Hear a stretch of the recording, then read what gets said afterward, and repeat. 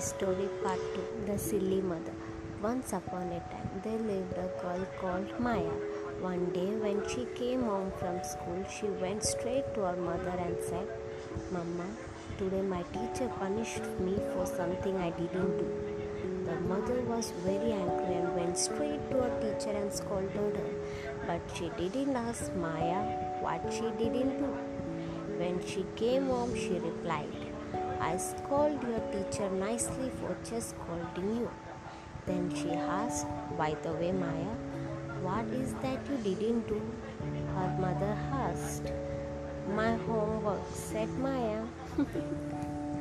It's little bit funny. Thank you.